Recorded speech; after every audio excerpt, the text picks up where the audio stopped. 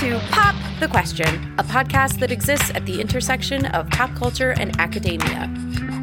We sit down and talk about our favorite stuff through the lenses of what we do and who we are. From Pennoni Honors College at Drexel University, Dr. Melinda Lewis here. I'm your host. Hey everybody, I'm here with Claire Toomey, software engineering student here at Drexel University, and also president of Drexel Esports, and we're going to be talking about all of esports. Esports here at Drexel, esports in the nation, and esports across the globe. Hey Claire, thanks for hanging out with me, Madam President. Thank you. Nice to be here. So the thing I always like to ask first is always about starting points, and I'm wondering what your first video game was. Yeah.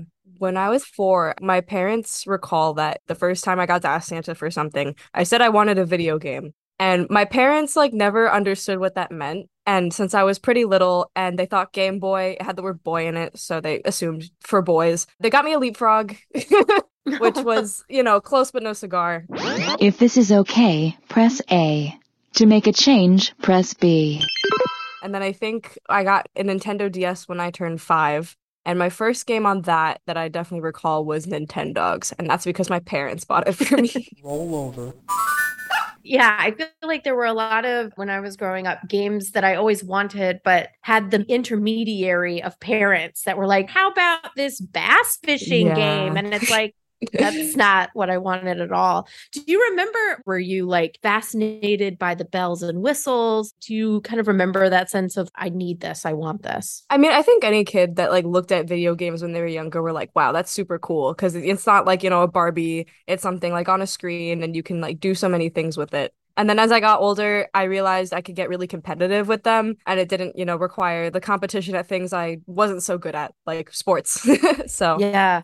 Were you coming of age at a time where people were competing with each other more in person, or when the online spaces had opened up and people were able to meet each other across all these different platforms? I mean, I was always competitive with my friends. So we'd be playing Mario Kart at home and I would always try to win. But then games started developing online features. So Nintendo Online happened, so you could compete with other people worldwide on Mario Kart, which was fun. And then I also ended up getting an Xbox later, so I got to play in online multiplayer lobbies for Call of Duty. And I just always found that really fun, and I always wanted to just be number one in whatever I did for that. How do you then move into esports? How do you find competition at a whole other level? The first time I discovered esports was when I was visiting Nintendo America in New York City. They have this really beautiful flagship store, and I just saw that there was a Smash competition going on, and they had all these really good famous Smash players coming in and playing Super Smash Bros in front of a huge crowd, and everyone was cheering and it was super awesome.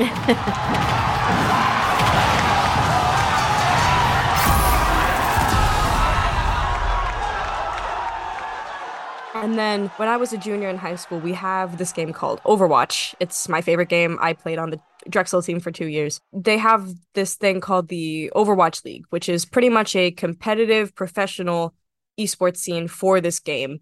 And they hire pro players from around the world, and they have this huge grand finals event in person every year. And I saw the first grand finals. It was in New York City. That was just packed with Overwatch League fans, and everyone was cheering and screaming for these players. And all the professional esports players, obviously, they're making money, they're getting a lot of fame, they're performing really well, and everyone seems to be encouraging them. So that was when my love for esports kind of started off, was just watching the scene develop with my favorite game.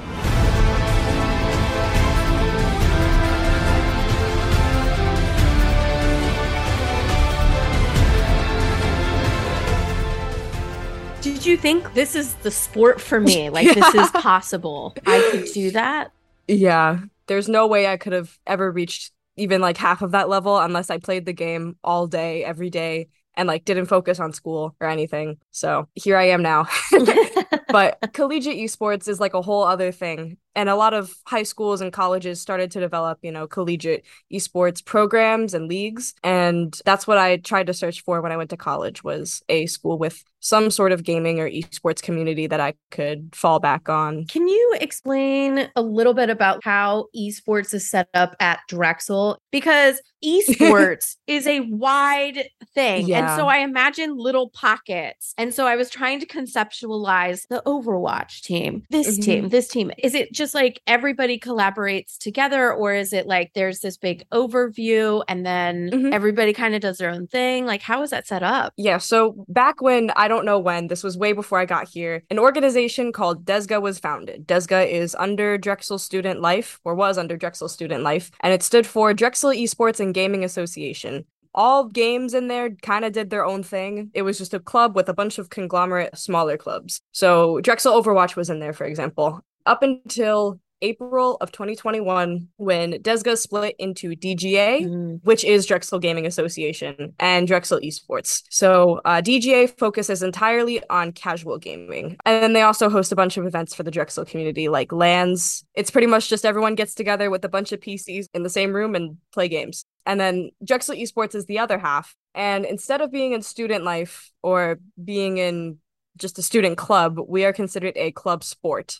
So we finally got that like bump up into maybe be considered for athletics. And yeah, we work under club sports. We have tryouts. People get cut from tryouts. It's a lot more intense team wise. We have to do concussion paperwork. I'm like, do we need this? Like, do I need to sign a concussion waiver for sitting at a desk? Yeah. But I think that's what's so interesting about esports. It's also this space where it has grown beyond what institutions are accommodating for and really challenging like the concept of sport and how we think about it. Oh no, Orangutan and DC Star both going down at the same time. They're going to be able to find one trade for their efforts, but we'll have to see if it's enough. One of the things about Overwatch here is it's so much about who has more players on the map. I see it all of the time. The second you see one of those players go down, it tends to snowball if you don't have ultimates to back it up. But Drexel immediately capturing right back. These teams very evenly matched so far. Yeah, I mean, it looks like Drexel's pulling ahead here, but Ohio State's fighting for every inch. How do you define esports? Esports, I think, is competitive enough to maybe be defined as a real sport. I think that there's a lot of teamwork that goes into it, a lot of strategizing.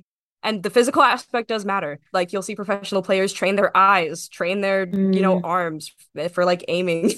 It's not as, physically intense as a real sport, but what other sports aren't physically intense and why do we count those as a sport? Yeah, it's like a spectrum almost. You have like the sports purists who are like football, baseball, basketball, and then they're like, okay, cheerleading. Yeah. But they'll try and gatekeep, and I'm just not for gatekeeping esports. I think we deserve to be there just as much as everyone else does. You didn't know there were cyber athletes? My hand to God, I didn't know there were but my issue is it's still not a sport. Do you have any statistics of how many of those people also go to Star Trek conventions? I would guess there's actually a fair amount of overlap, actually. That's it. Is not You're a too sport. young for Star Trek. There's strategy sport? involved. You have to physically be... How do you navigate determining, is it straight up like a checklist of, does it have this? Does it have this? Does it have this? Is it you making those determinations? Is it by committee? In the world of esports in general, there is no official governing body because every game is made by a different publisher. And that's who has the end all be all at the end of the day, is who makes the game and what do they say. Oh, interesting. Yeah, that's one very interesting part of working in esports is there's no NCAA. I was about to say, is that even something that you would want, like an NCAA governing body to help? Or is it just like, I would rather be left alone so I can do what I need to do? With professional esports, everything's still managed by the game publisher. But in collegiate esports, we're finally starting to see some structure. We have this thing called NACE, National Association of Collegiate Esports. And although it's not like required, they run the NACE Star League, which is the biggest collegiate esports league in the country. And they technically make the rules, but a lot of them are just based off eligibility. And then the game publishers also tell them what to do. In a perfect world, I would love esports to just be its own thing. I think it's too out of the box and too variable to kind of try and cram into, this is the sport, this is athletics, this is pure athleticism, or, this is just a silly little club that all students can join in and participate in.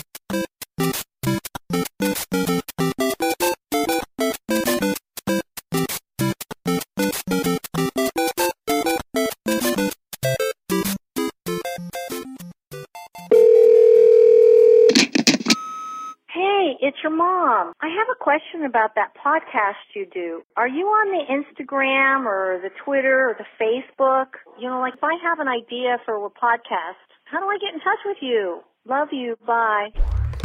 Sup, Mom? Yeah. So you can find us on all those things, actually. Twitter, Instagram, Facebook. Just go to Pop Quest Pod on any one of those and follow. If you want to send us ideas, you can either go over to our website and leave us a message at PopQ Podcast, or you can get us directly at popq@drexel.edu. You can actually find us on iTunes, Spotify, Stitcher. I can help set it up when I get home, but then you have to promise me to rate and review. All right, love you. Bye.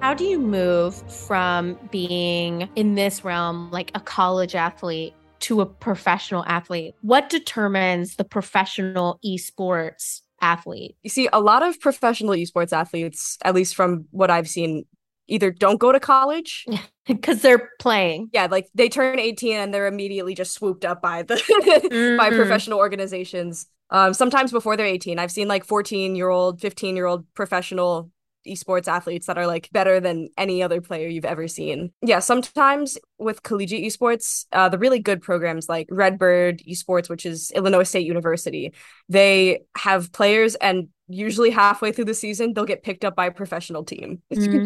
What determines people getting into the professional team is a lot more than just gameplay. You need to have good leadership, good shot calling. You need to not be a liability for the organization you're going to be joining. So you can't really have any like past drama like associated with you. I've never gone to an esports competition, and the only way that I've really watched esports is via Twitch or YouTube, which is, I know how a lot of people experience it.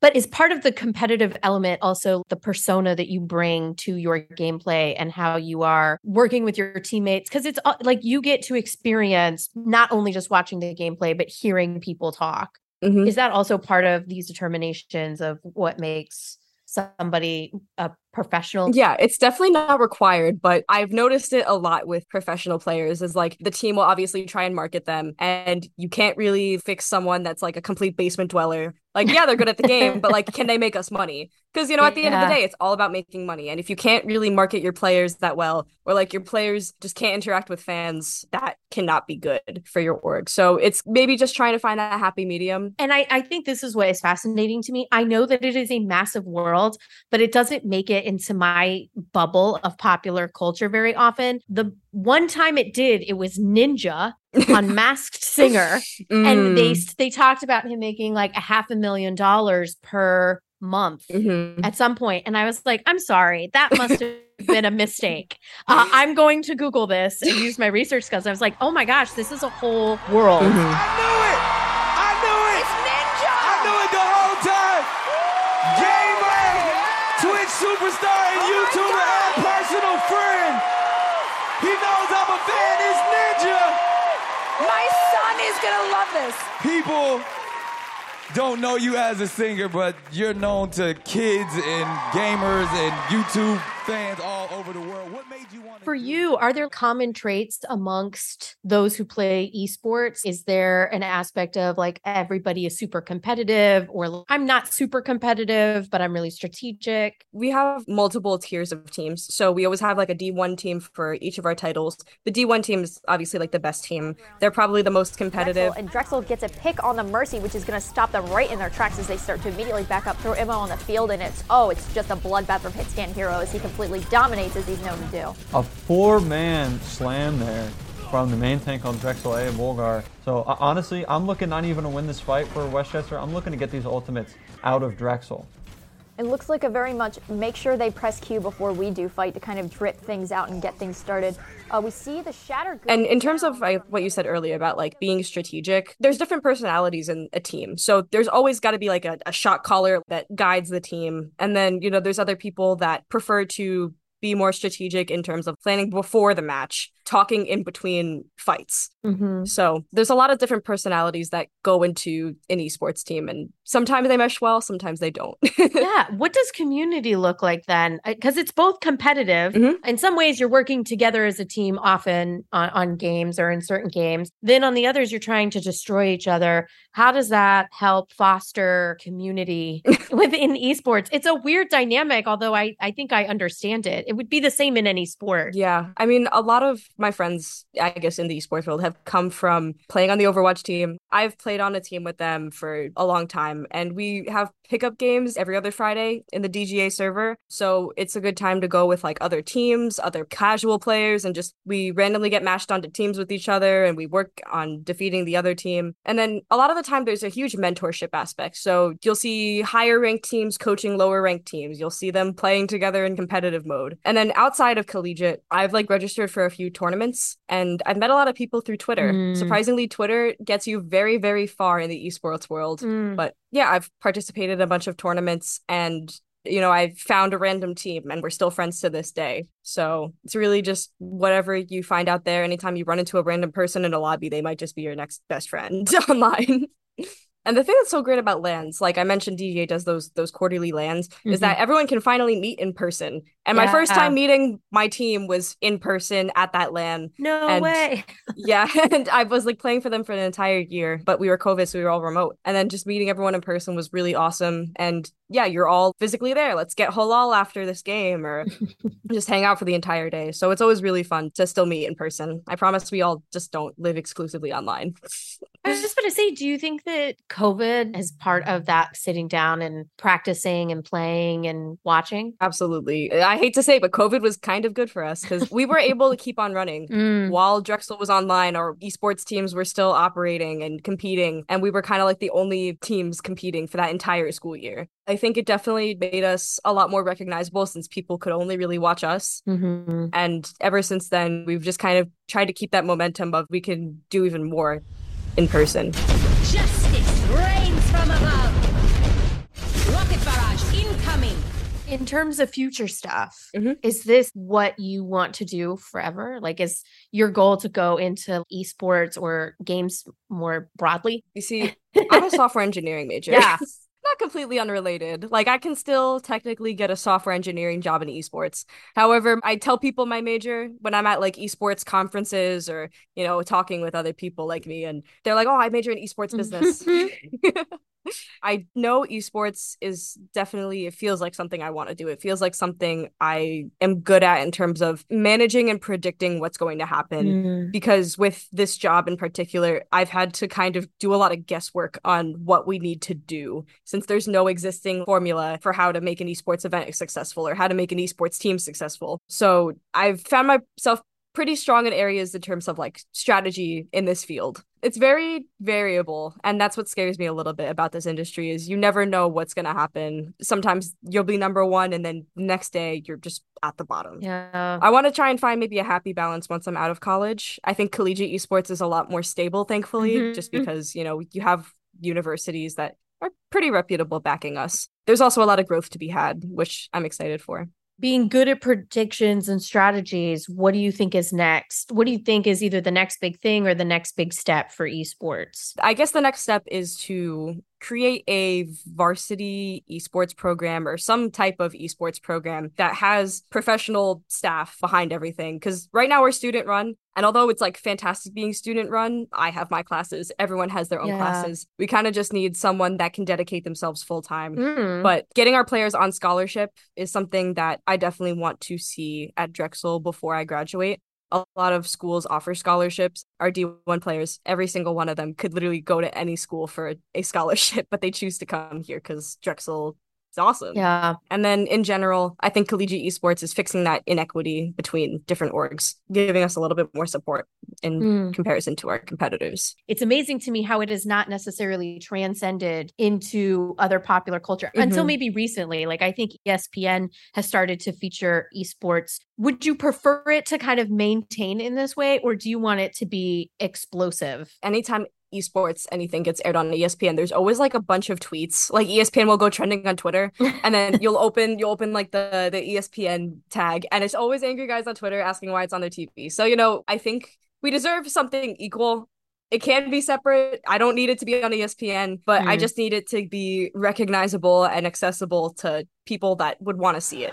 To be honest, when they asked me to cover the League of Legends tournament, I assumed it was a basketball game with NBA legends. This is not that. It is a computer game contest. Yeah, a little different. But you know how they do in esports. Ready, set, sit down.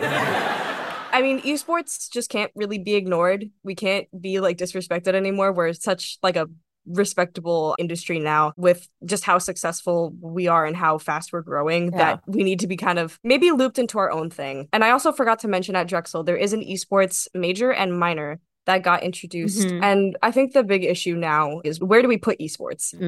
Because it's too big and competitive for student life. However, some people who have like a traditional sense of athletics and with very traditional athletics departments kind of like don't really want it. Some schools have just gone out of their way and made an entirely new esports department. So they don't belong to athletics or student life. They're just their own thing. Those programs, I think, have probably been the most successful because they're not having to deal with the extra things that come with trying to fit inside this box. Yeah, I think that's kind of the cool thing about it is that you already have in this realm of esports such a massive following and appeal, but the infrastructure I think would be really nice. Well, Claire, thank you so much. I learned so much. I'm really excited about the work that y'all are doing. Thank you for having me. This is fun. Pop the Question was researched and hosted by Dr. Melinda Lewis. Our theme music and episodes are produced by Brian Kantorek, with additional audio production by Noah Levine. All of this was done under the directorship of Erica Levy-Zellinger, the deanship of Dr. Paula Morantz-Cohen, and the Pennoni Honors College at Drexel University.